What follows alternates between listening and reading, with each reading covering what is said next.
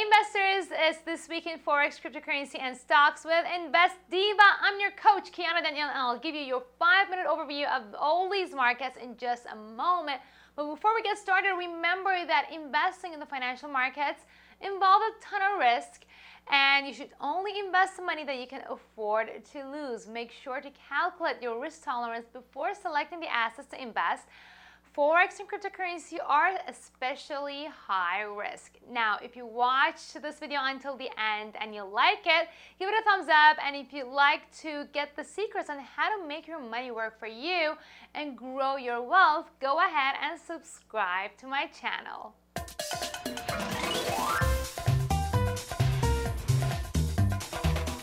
Let's start with the Forex market. Last week was a relatively stable week for the American dollar, though there are signs that this stability may be about to change, with the Federal Open Market Committee scheduled to release its latest minutes. Major policy changes will likely trigger a new wave of volatility.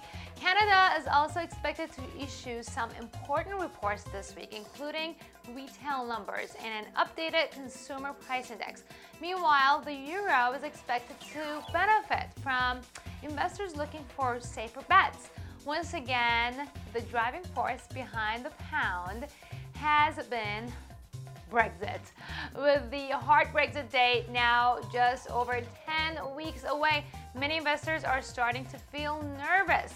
Leaked warnings from the government have likely harmed the pound even further.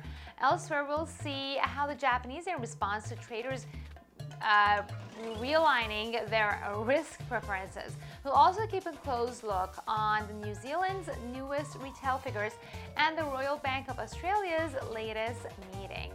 Next is the cryptocurrency market. It's been a disappointing week for some Bitcoin holders who witnessed the coin losing nearly $2,000 worth of value in the span of just a few days. Bitcoin's price drop seems to have come to an end though, and it has raised quite a few concerns among some crypto traders. The fall of Bitcoin came to an end when, after much speculation, Bakkt Exchange announced that it will begin issuing Bitcoin's futures contracts beginning on September 23rd. As this date approaches and the story develops even further, we can expect to see a ton of movement in Bitcoin's price chart. In Hong Kong, Bermuda, and Seychelles, BitMEX has decided to deny access to many users. This latest move represents an ongoing conflict between coin platforms and regulating authorities.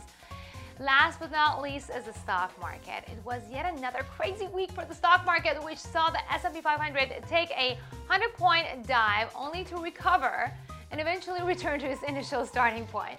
The above-average movement seen with most index funds suggests that the market as a whole has had difficulty evaluating risks and making future predictions a little bit tougher. Last week, the mortgage debt market hit a new peak, surpassing its 2008 levels and signaling to investors that a new bubble may be emerging. Continuing with volatility trend, the bond market also experienced a very up and down week. WeWork's IPO filing revealed that while the company has been able to significantly increase its revenues, it's still operating with a net losses of nearly $700 million per year. That's a lot of money. We'll keep a close eye on the company along with retailers like Nordstrom, Target, and others.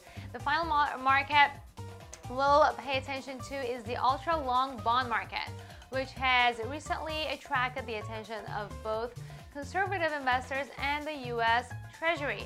With so many important movements taking place this week, it is the perfect time to follow Invest Diva and let your money work for you. I'll be sharing my personal investment strategies for Forex, stocks, and cryptocurrency in Invest Diva's premium investing group, also known as the PIG, on Tuesday. If you like this video, like it and subscribe to my channel so you won't miss out on my next update. Thank you so much for watching Invest Diva, and remember, make your money work for you.